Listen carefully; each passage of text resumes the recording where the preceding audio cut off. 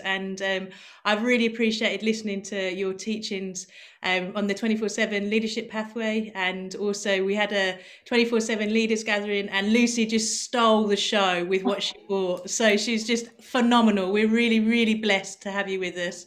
Lucy's also a mum of three, so she's been doing the homeschooling jig. Are they all back now, Lucy? Yes, well, they were, but they're off for Easter. So Oh yeah. yeah, we're back for a few weeks and then they're off again. Well, I don't have to teach, which is great. Yeah, that is good. That is good. Well, I'll just pray for you, Lucy, Thank and we'll you. hand over. Before we've had Brian Heasley was with us last month, sorry, and he did on Abraham, and I know that really spoke to a lot of us here, lots of poignant things that he shared, and so yeah, we just know that the Holy Spirit is at work, Lucy, and he's going to be speaking through you. So yeah, God, we lift up Lucy to you today, and God, we thank you for who she is. We thank you for her heart. We thank you for her passion, God. We thank you for the mind that you've given her. We thank you that, she's someone that is able to hear from you, but also to communicate in a way that just captivates and just oozes with wisdom. And so, God, we just pray for your Holy Spirit just to be on Lucy as we gather together. Father, I pray for every person here that's listening and those that will listen later. We just really ask that you would give us open hearts, give us open minds, help us to be present today, help us to learn from you, Jesus, and draw closer to you. I pray in Jesus' name. Amen. Amen. Amen. Thanks Lucy, so much. over to you. Thanks, Cheryl. Guys, thanks so much. It's for those I can see, it's lovely to be with you this morning. I know last time, I was trying to remember how long ago it was I was with you in person, a couple of years ago now. It was my birthday, and I think I talked for rather a long time. So the beauty of Zoom is that when you've had enough of me, you can just you can kick me out. But I did laugh this morning because I went back to get the Zoom link from the email, and Cheryl had written that you meet at 11 a.m. for teaching and breakout groups start at 11:45 p.m. So I've got loads of time this morning. I'm here for the day if you're okay with that. So yeah, no, I promise. I promise it's not a 12-hour session. It's great to be able to join you on the God story again at a different point in the story. Last time I looked at exile with you a bit further on in the story, and so this morning, as Cheryl said, we're going to continue on the stories of the patriarchs. So we've moved from the beginning of Genesis, which sort of casts this, sort of cosmic vision for the world. And then the rest of the bulk of Genesis 12 to 50, focuses in on the life and the story of this one family that will become the people of Israel. And I'll do a quick synopsis of the narrative in a moment. But if you think about the storylines that are in this section of scripture, it could easily find itself in a soap opera. My one and only really poor joke of the day will be it's the ancient Near Eastenders. We've got family feuds, you've got deception and lies, you've got murder plots, you've got false imprisonment, and this all happens in the life of one family. And I think what seems even more crazy is that the covenant and the promise that Brian will have talked about last month, that's been set up in Abraham's story. So God's plan ultimately to rescue and bless his rebellious world is through this family that is full of conflict and full of lies and deception and hardship. That this is the story where the promise and the blessing is found. And I guess there's something comforting in that, in a sense, for us this morning, that even though they are chosen by God, they keep messing it up. They make colossal mistakes. It feels like constantly putting God's promises in jeopardy. And God remains faithful despite their failings to keep his promise. God is not reliant on their faithfulness, but on his faithfulness to do what he said he would do. So you started with Abraham, and today we're going to go through to the next couple of generations as the covenant is passed from generation to generation to the end of Genesis. Now, I'm going to make some assumptions that you're familiar with the narrative a little bit. What I want to do is take a slightly different approach today. So I'm going to do a really quick synopsis, and then we'll jump into a couple of key themes. So just to give you a rough idea of what's happening from kind of Genesis 24 through to the end in Genesis 50. So Abraham has had his son Isaac, which I'm sure you've looked at with Brian. And so around Genesis 24, before Abraham dies, the key piece is securing a marriage for Isaac, and Isaac marries Rebecca. And once again, just like Sarah, we find another barren wife. And Isaac prays for 20 years, and then God answers them with twin boys. But immediately there's signs of struggle in this relationship. In Genesis 26, we see Isaac is prospering, and in this moment, God reaffirms his covenant that he gave to Abraham that would be continued through his son Isaac. And then the twins are born, Jacob and Esau. And Jacob, the younger brother, with the help of his mother, tricks his brother out of his birthright in Genesis 25, and then he deceives his father Isaac to receive the blessing. And in the midst of this deception and this conflict, Jacob's mother encourages him to leave home. So he runs away to his uncle, and on the way to stay with his uncle Laban, he has his first encounter with God. And here, God once again reaffirms the covenant and the promise being passed to the next generation. And so Jacob finds himself with his uncle, and here he himself is deceived. He ends up marrying two sisters, thinking he's going to marry one, and is tricked into marrying the older sister, and then eventually marries Rachel. And again, we see another story of barrenness. But in the end, Jacob has 12 sons. And in his story, he gets to a point where he decides it's time to return and reconcile with Esau. And on the way, of course, there's that famous encounter where Jacob wrestles with God, and he gets renamed Israel in Genesis 32. And he returns, reconciles with his brother Esau, and then he has another encounter where the promise is again affirmed and the covenant continued through Jacob. And then Genesis 37 to 50, a big chunk of the text is focused on the story of Joseph, which I think probably most of us are pretty familiar with. This young brother who's favored by his father, who's robed, and becomes, I guess, for obvious reasons, disliked by his own brothers. And Joseph has these dreams about his brothers bowing down to him, and he, whether wisely or not, shares it with them. And as a result, Joseph gets sold by his brothers into slavery, and he's sent down into Egypt. And his story goes, as you know, from being a slave in the house of Potiphar to being imprisoned, where he interprets the dreams of two other prisoners. And their outcomes are very different. One ends up being restored, the other one ends up being killed. But the one who is restored remembers Joseph, and Joseph gets to interpret Pharaoh's dreams, eventually becomes the second in command in Egypt during a time of famine. And it's his wisdom that saves the nation. And his brothers come looking for food and are eventually reunited with Joseph. This beloved son who was thought dead is actually alive. And once again, the promise is preserved. And we end the story there with the 70 in Jacob's family moving down to Egypt. And as you know, that's where the Exodus story picks up again. So these are big characters in the life of faith. And I've no doubt you've all heard teachings and sermons and reflections on the life of, on Isaac's experience, particularly his near sacrifice with Abraham.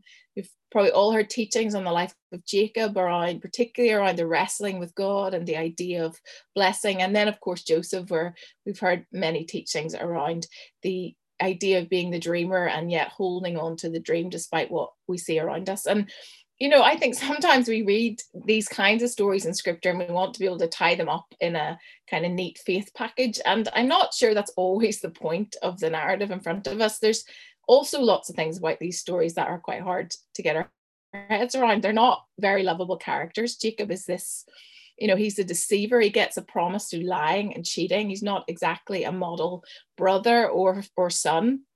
And, you know, even Joseph is at the start really quite annoying.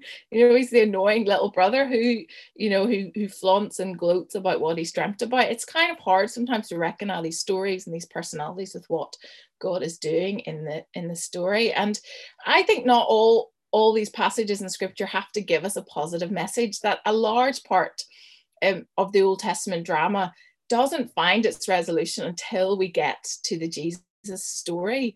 And so when we're reading them, it's okay, I think, sometimes to sit in the tension of not everything about the story feeling comfortable, or not everything about the story being us being able to reconcile it in itself, in and of itself, unless we journey it through, which is what you guys are doing to the Jesus story. And yet, for some reason, God's investing his plan into this family. And so I just want us to look this morning at how in and through the life of this family, we begin to see what God's rescue looks like, not just what the plan is, but actually how it gets worked out, how God works in the world.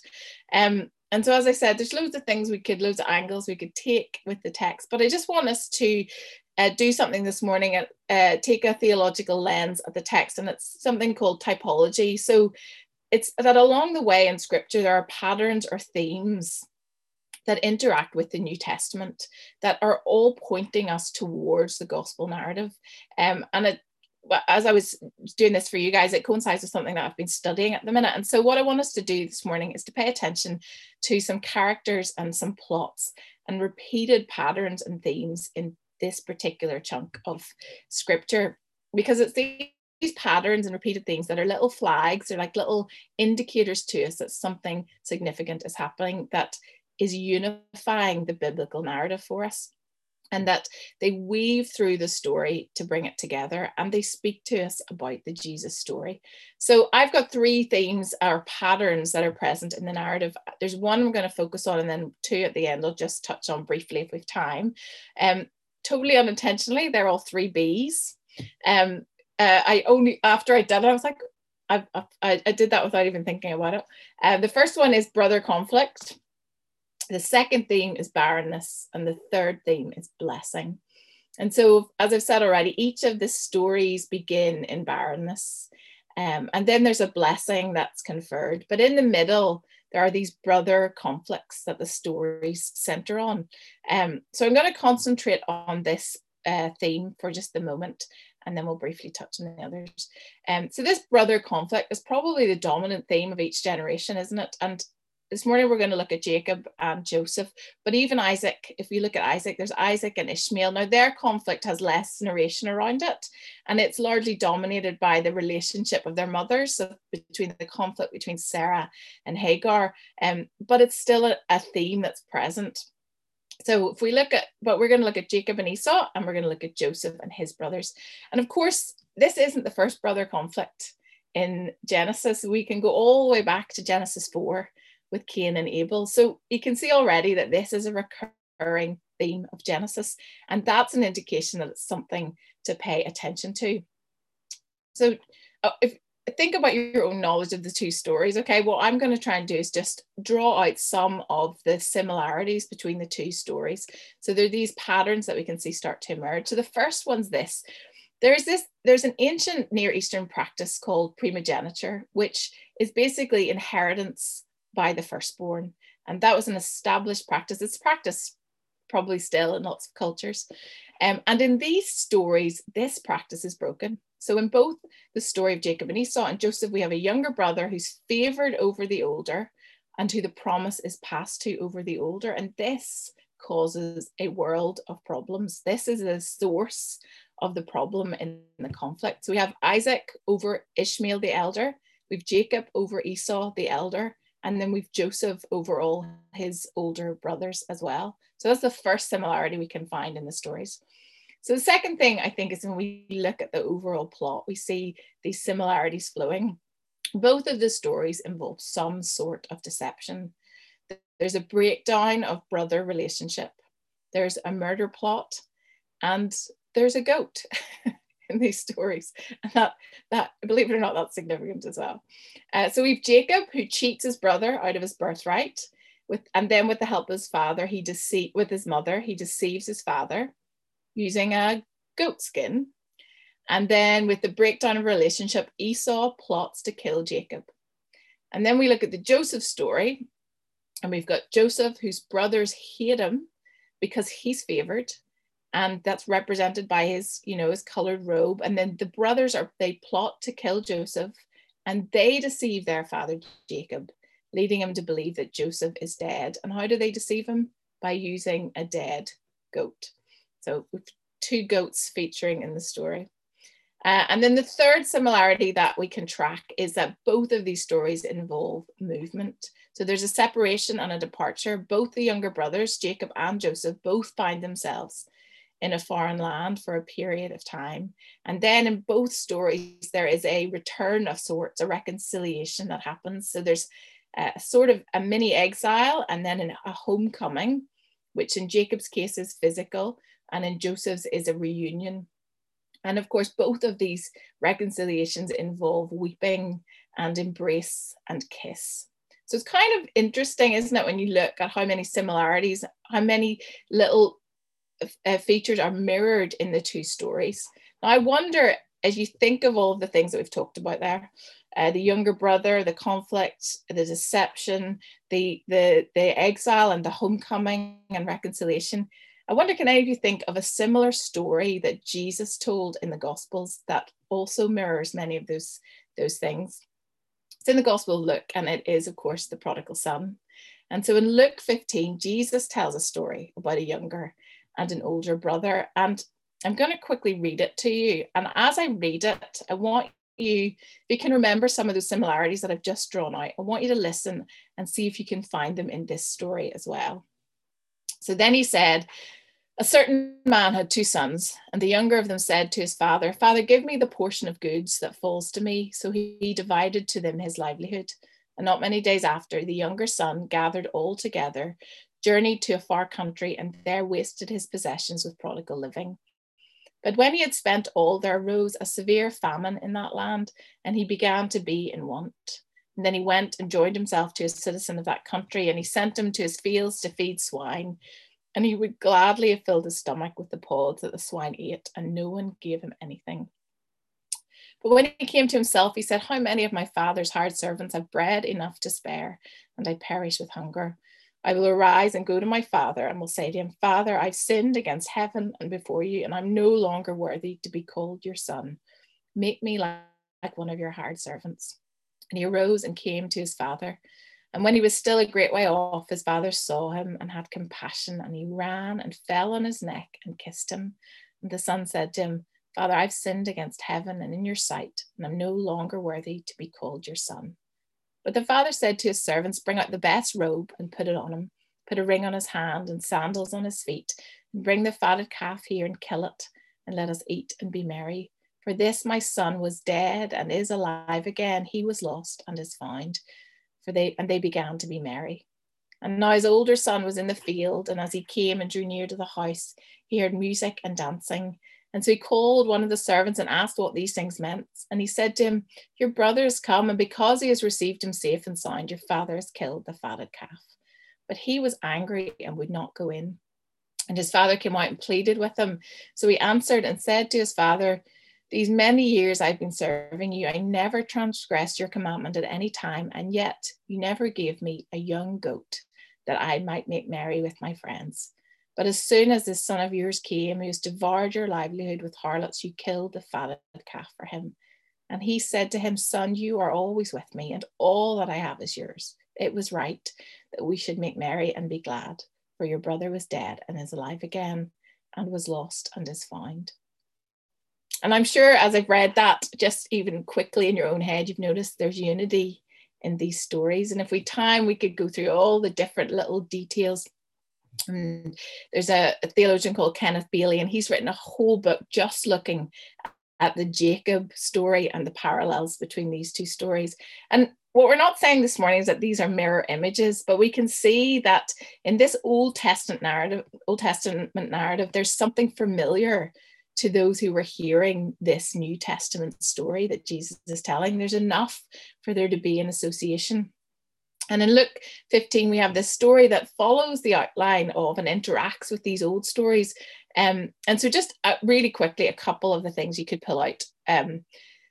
And they're not going to be present in both. So there'll be some similarities in Jacob's story, some similarities in Joseph's story. So from the beginning of the story, there's this focus on the father's death. The fact that the young son goes and asks for inheritance is as good as saying, I wish you were dead. And in the Jacob story, of course, very similarly, Jacob thinks he's nearing the end of his life and it's time to pass on the inheritance. And interaction happens with Jacob. And then there is this brotherly tension that we talked about, conflict between the brothers. There's resentment. And remember the goat.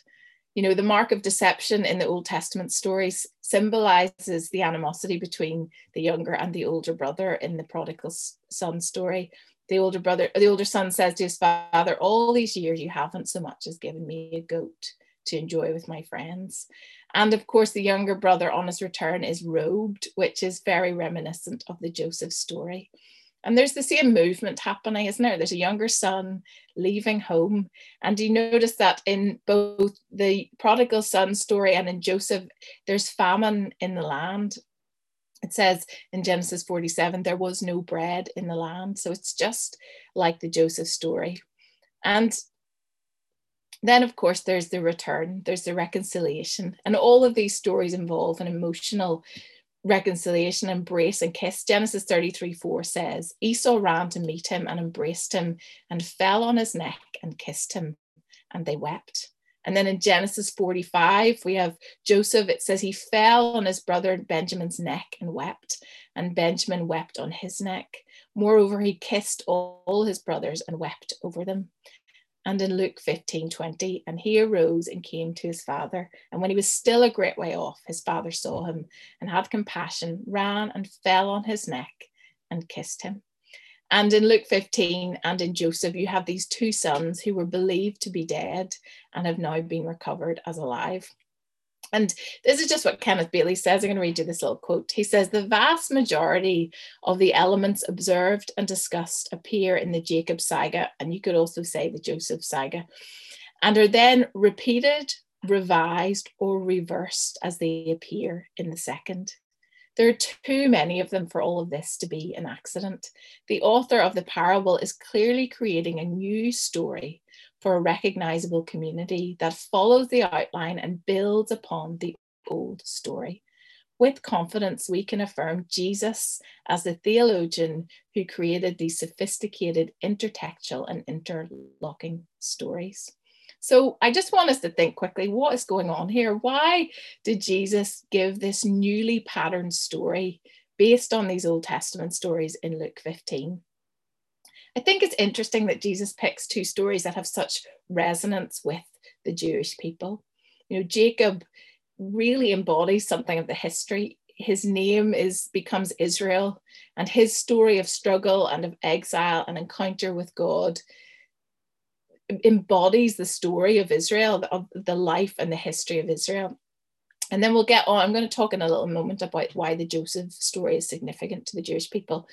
But these are stories that form part of their history, and they meet in this place in Jesus as he tells them this new story with these echoes of old. And remember earlier on, I said sometimes we don't have to always reconcile all the Old Testament stories until we get to Jesus. And I think this is one of those moments. Jesus is drawing these stories together, and this time the ending is different. The attention moves in the story. I don't know if you noticed, from the brothers to the father. Jesus recenters the story on himself. And this is a reversal in the story. And reversal is this one of these big themes that's really important in the Gospel of Luke. And I think we're given a clue early on in the old stories. Okay, so I think we get a clue about this way of God in the world, about how he reverses things. And the Old Testament writer has given us this indication in Genesis that God's way is not the way of the world. And we talked about this ancient practice of primogeniture. So why did God reverse primogeniture in these stories? Well, it tells us something about how God works, because in a culture where the firstborn was the dominant and the strong one, God makes a statement that this is not how he works, that he works through those of low status, those considered weaker or lesser or marginalized, or in Joseph's case, the rejected. God is telling us that he reverses power arrangements. And this is a clue here, right here in the beginning, about how God will continue to act and ultimately act through Jesus. We see it in the life and death of Jesus, that God favors that which is perceived weak by the world. And I was just thinking about this morning as I woke. It's Palm Sunday. And we see this morning that as we remember that while Pilate, the Roman governor, was riding into Jerusalem with all his imperial might on display that represented all his power and all his authority, we have Jesus riding into Jerusalem on a lowly donkey towards another gate. And Marcus Borg, he says this: the most unthreatening, the most unmilitary mount imaginable, a female nursing donkey with her little colt trotting along beside her, the animal that represented a king coming in peace. God reverses power arrangements. His kingdom is not of this world. And we see it here already, the clue in the Old Testament text. And Jesus is trying to reverse this story. And you start to see little ways how the story's shifting. He's reversing some of the features of these ancient stories. So a couple of little ones. Jacob in the story, he leaves home and he becomes really wealthy and prosperous. And yet in the story of the prodigal, it's the opposite. He loses his wealth and he has nothing. And in the Joseph story, we have the situation where there's famine, but the father goes to the son because he needs food. And Jesus reverses this pattern in the story where the son returns to the father because he is in need of food. So we start to see the shift that Jesus is trying to reframe the story. Because the thing is, when we read these Old Testament stories on their own without this new story, it can feel a little bit like the promise. While it's persistent and we can see God's faithfulness, it kind of feels like it hangs on a little bit of a knife edge. This blessing is a burden, that it's not just, God intended it for good, but it becomes this source of conflict and tension. And we see all these human efforts to make it work and make it happen.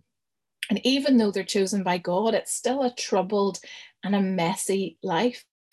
And I think it's also worth remembering that these stories don't quite have the happy ending that they should have, that despite a reconciliation between Jacob and Esau, ultimately their descendants become enemies, that Esau's descendants are some of Israel's fiercest enemies, that the patriarchs don't ever own the land that they're promised, and that the story ends in Egypt, where the problems are really only beginning. And even though they might occupy the land for a time, it comes with such hardship and struggle and conflict that these stories are all awaiting some kind of reconciliation.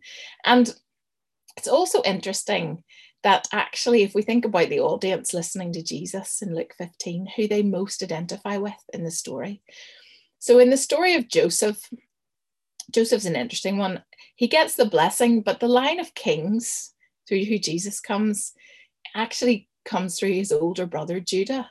So Judah is an older brother, and actually the Jews listening to the story see themselves as Judah people, because at this point in their history, the Israelites, the people of Israel, are those who are in the northern kingdom, and that has ended. And so these are the Judah people. And so in this story, they're listening to Jesus, and actually they would see themselves as the older brother. And Jesus is trying to get them to think that there is, in fact, also a problem in the story with the older brother. He wants to remind them about how God works in the world, about how he worked previously in the life of Israel and how he's still working. He frames the younger, weaker, the one without the rights, even the one who mistreats his father, as the one who's welcomed and reconciled. And this time, Jesus writes himself into the story. He's like, here's a story but I'm going to write myself into this story. I'm going to break a pattern to bring about a plan of redemption. And he breaks the cycle of the breakdown of relationship. And where we've seen humanity try to make it happen, it's led to conflict and tension. And this story in Luke 15 is radically reframed in light, not of the brothers, but in light of the Father. And this image of God as Father is what is life-changing and life-giving. And this Father running a long distance, which you all know was completely out of character in their culture, for all to see, this self-giving act action of the Father was unique to this story. And I love how Jesus even redeems the kiss in this story, because if we read the Jacob story, Jacob offers his father a kiss to deceive him. And now the father kisses the son to restore him. And it's in light of this relationship that reconciliation can occur. And it's not only this, it's that there's not just one winner and one loser, but both sons are given an opportunity for restoration. And again, I love how the Old Testament does this. I think we get a little clue that this is what's coming in the story, that what Jesus is unpacking in Luke 15. When we go to the text in Genesis, I think we get a little picture of it, a little clue from what's happening. We know the story of Jacob wrestling with God. We've all heard sermons on it, but I don't think we often think of it in the context of his reconciliation with his brother. But these two events happened one after the other. Jacob had two encounters. The first one in Genesis 32, he faced God and he left changed, but he left limping. And in Genesis 33, he faces his brother. And it's this picture that God meets him in this moment of struggle. He's so fearful going to meet Esau, and God meets him in that moment of struggle, in that moment of conflict, and he transforms him and then follows him into the transformation of his relationship with his brother. And this picture of reconciliation, of one without the other, of reconciling with God and then with humanity, with our brother and with our sister, is so reminiscent of what Paul teaches in the Gospels. You know, he says in Ephesians, we can't be one with Christ and not one with each other. These things run together. And Jesus emphasizes the role of the Father in restoring relationships between us and him, but also with one another. And of course, in this story, this time, Jesus will be the one who will wrestle for the blessing, so we don't have to. He's the one who walks away with the limp and with the scars. And I love how the Old Testament stories get brought to completion in the Jesus story. And really quickly, the Joseph story holds so much of the gospel narrative in it. And I just want to unpack that really quickly for you, because Joseph's story is funny little, it's like a little mini story, a little novella in the middle of the narrative. It's this bridge that kind of connects this family to the people of Israel, this family life to oppression and liberation. And it's this little mini narrative, and it's making quite a grand statement in and of itself. And so Joseph's story is interesting because, as I said before, you have this picture where Joseph gets the blessing, but the lineage, the kingship lineage comes to the older brother, to Judah. And so why this disruption of the pattern? It's another moment where we should pay attention. Joseph's faithfulness at each turn of the story, and Joseph's little story centers on this picture of being a blessing to all peoples of the earth, which was part of Abraham's covenant. It's a little mini salvation story, and it points us to the gospel to come. And probably actually of all the Old Testament stories, the Joseph is the most close sort of parallel to the gospel story that we can find. It's like a mini salvation story. It is, in a sense, a little packaged in itself, a little story that unpacks the whole Bible narrative.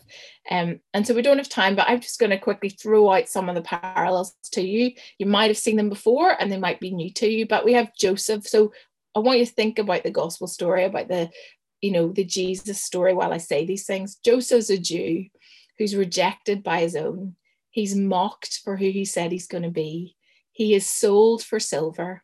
He is stripped of his garments and thrown into a pit. And the pit, the word for pit in the Old Testament means grave. And then through him, God saves the nations. And then if you dig into the story, if you go to Genesis 40 and you look at Joseph's prison experience, you've got all these little pointers that point to the passion narrative, because he's in prison with two criminals, with a cupbearer, which represents wine, and a baker, which of course represents bread. And both of their dreams involve 3 days. And when Joseph interprets the baker's dream, what does he say to him? He says, in 3 days, you will hang on a tree. And Luke uses the Greek word for tree for the cross. So we have two criminals, one restored, one died. And we have in Jesus both the cupbearer and the baker, the bread and the wine. And then, of course, in Joseph's story, he's exalted by Pharaoh. Every knee is made to bow to him. And this is exactly what God does for Jesus. And when Joseph's brothers reject him, they've no idea what's going to happen. And when the Jews reject Jesus, they have no idea of what is going to be, of what's going to come. The last will be first, and the humble will be exalted. And so Joseph is this little example of the fulfillment that will take place in Jesus. And then we have, the Joseph story where he saves the nations from starvation. And it's, in Genesis 47, it's the Egyptians come and they say, give us bread, for why should we die? And then Jesus comes offering himself as the bread of life. And then the only two times in scripture we have this picture of a beloved son who's believed to be dead and is found to be alive. And then I just think it's like there's so many little things. You have that picture where the brothers don't recognize Joseph, and you think ahead to the moment when the disciples don't recognize Jesus, and they both use the same words when they are revealing themselves. Joseph says, "It is I," and it's the same phrase that Jesus uses to his disciples. And Joseph says in Genesis 43, "Peace be with you." Just like that moment in John 20, when Jesus is with his disciples and he brings his peace to them. And of course, the book of Genesis concludes with one of those famous and important verses. You intended to harm me, but God intended it for good, to accomplish what is now being done, the saving of many lives. And so what we see in the story of Joseph is a pattern for God's work in the future. It's an affirmation of the gospel story that Paul echoes in Romans. What the world would intend for as the greatest evil, God would use to bring about his promise of goodness. So that's Romans 8:28. That the heart of that message is, what the world intends for the greatest of evil, God would use to bring about his promise of goodness. And so I just want us to see this morning, I've a couple of minutes left. And so I'm going to run through the last two themes of barrenness and blessing. But I hope that was helpful this morning to think about the way in which the Old Testament interacts with the New Testament, how we see the story being reconciled in Jesus. But I just picked these two themes that I think it's also important to highlight because they're really important themes in the patriarch's narrative. Each time the promise comes in the midst of barrenness. And I just think it's interesting that the son who the promise is passed to is born in the context of a barren mother, and another clue to us as to how God works in the world and will ultimately work, because barrenness was another one of those things that culturally was thought to be a curse, was a source of shame and a sign of weakness. And it's through this that God chooses to bring about his promise, that even when something looks dead, God brings life, which of course sounds exactly like what happens with Jesus. And I think God wants to point us to understand that hope comes not through our own efforts, not through something that we can accomplish ourselves, but through his faithfulness, that the God who hears cries, he responds with life. And this is a narrative that's echoed throughout the New Testament, that God hears and responds. He cares for the barren and the lowly, the unloved and the forgotten. This theme runs throughout all of those who gathered around Jesus. Luke 14:13, but when you give a feast, invite the poor, the maimed, the lame, the blind, and you will be blessed because they cannot repay you, for you shall be repaid at the resurrection of the just. Barrenness is a source of hope in scripture. And then the theme of blessing, just to finish, it's there at the very beginning of scripture, and it is such a big part of the narrative of Genesis 12-15. We've already pointed out how blessing goes against the traditional system. God chooses the weaker way, and this characteristic is played out in the life of Israel. He instructs them, you'll see later on in Exodus how he instructs them in the way of Yahweh to remember the widow, the orphan, the foreigner. And then in the life of Jesus, he moves towards those whom society considers less than or weaker. The younger one represents much more than we understand it to. It's the gospel already being proclaimed in Genesis. The first shall be last, and the last shall be first. So these are not just stories about God's preferential treatment of a particular group. It's telling us about who God is. This is the blessing of God. As Jesus expressed in the Beatitudes, God doesn't favor the strong. In Jesus' weakest moment was his strongest. And I said earlier about how the complexity of these stories that we're looking at. And in Jacob, I think in particular, there's this complex, messy human, and in this weird way, Jacob deceives his way through to the promise and the blessing, and he becomes wealthy and prosperous. And then we've Joseph, who's faithful at each turn, and yet, he faces hardship after hardship. And it's kind of an uneasy narrative in which to understand the theme of blessing. It makes me a little bit uncomfortable. Why would God bless someone like Jacob who behaves in the way he does? And we read the story, it's scandalous. It provokes a reaction in us, and it goes against cultural assumptions, probably also assumptions of privilege, which I have to reflect on myself. But it is uneasy, and it's an easy way to understand blessing and makes me uncomfortable. And I was thinking about this, and I was reading a commentary by Walter Brueggemann on Genesis, and this is what he says, and I love this. He says, Jacob is a scandalous challenge to the world because the God who calls him is also scandalous. And I think in the life of Jacob, we get a glimpse of God's grace already at work in the world. It is not human character that draws the blessing. It is God's goodness. And the blessing that we understand in Genesis begins in Genesis 1 and 2 in creation, and it centers on this word good. God speaks to creation, and it's the blessing of goodness. It's at the heart of Scripture. And Genesis ends with the same idea that God means it for good. You planned this for evil, and God planned it for good. No matter how messy the situation, God seeks to bring good or goodness into it. And the dimensions of God's goodness encompass all of life, material and spiritual, physical and emotional. But actually, in each of these stories, and with this I finish, the blessing is ultimately linked with God's presence. And I think this is really challenging. I think there's lots of interesting theologies of blessing out there in the church. But I think when we look at Genesis and these stories, and we try and understand what God's blessing looks like, twice God says to Isaac, I will be with you and will bless you.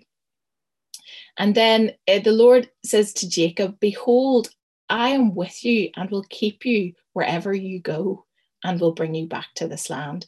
For I will not leave you until I have done what I have promised.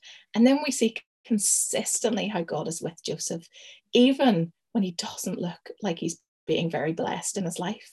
And so over and over again, I think God is proclaiming to the reader of Genesis that blessing is preeminently about a relationship with him, about his presence, and how God keeps seeking out a way through the story to be with his people. It's not just part of the blessing. This is at the very core. And I think we have to ask ourselves when we read these stories, do we only think Joseph is blessed at the end when he's elevated to his position of power?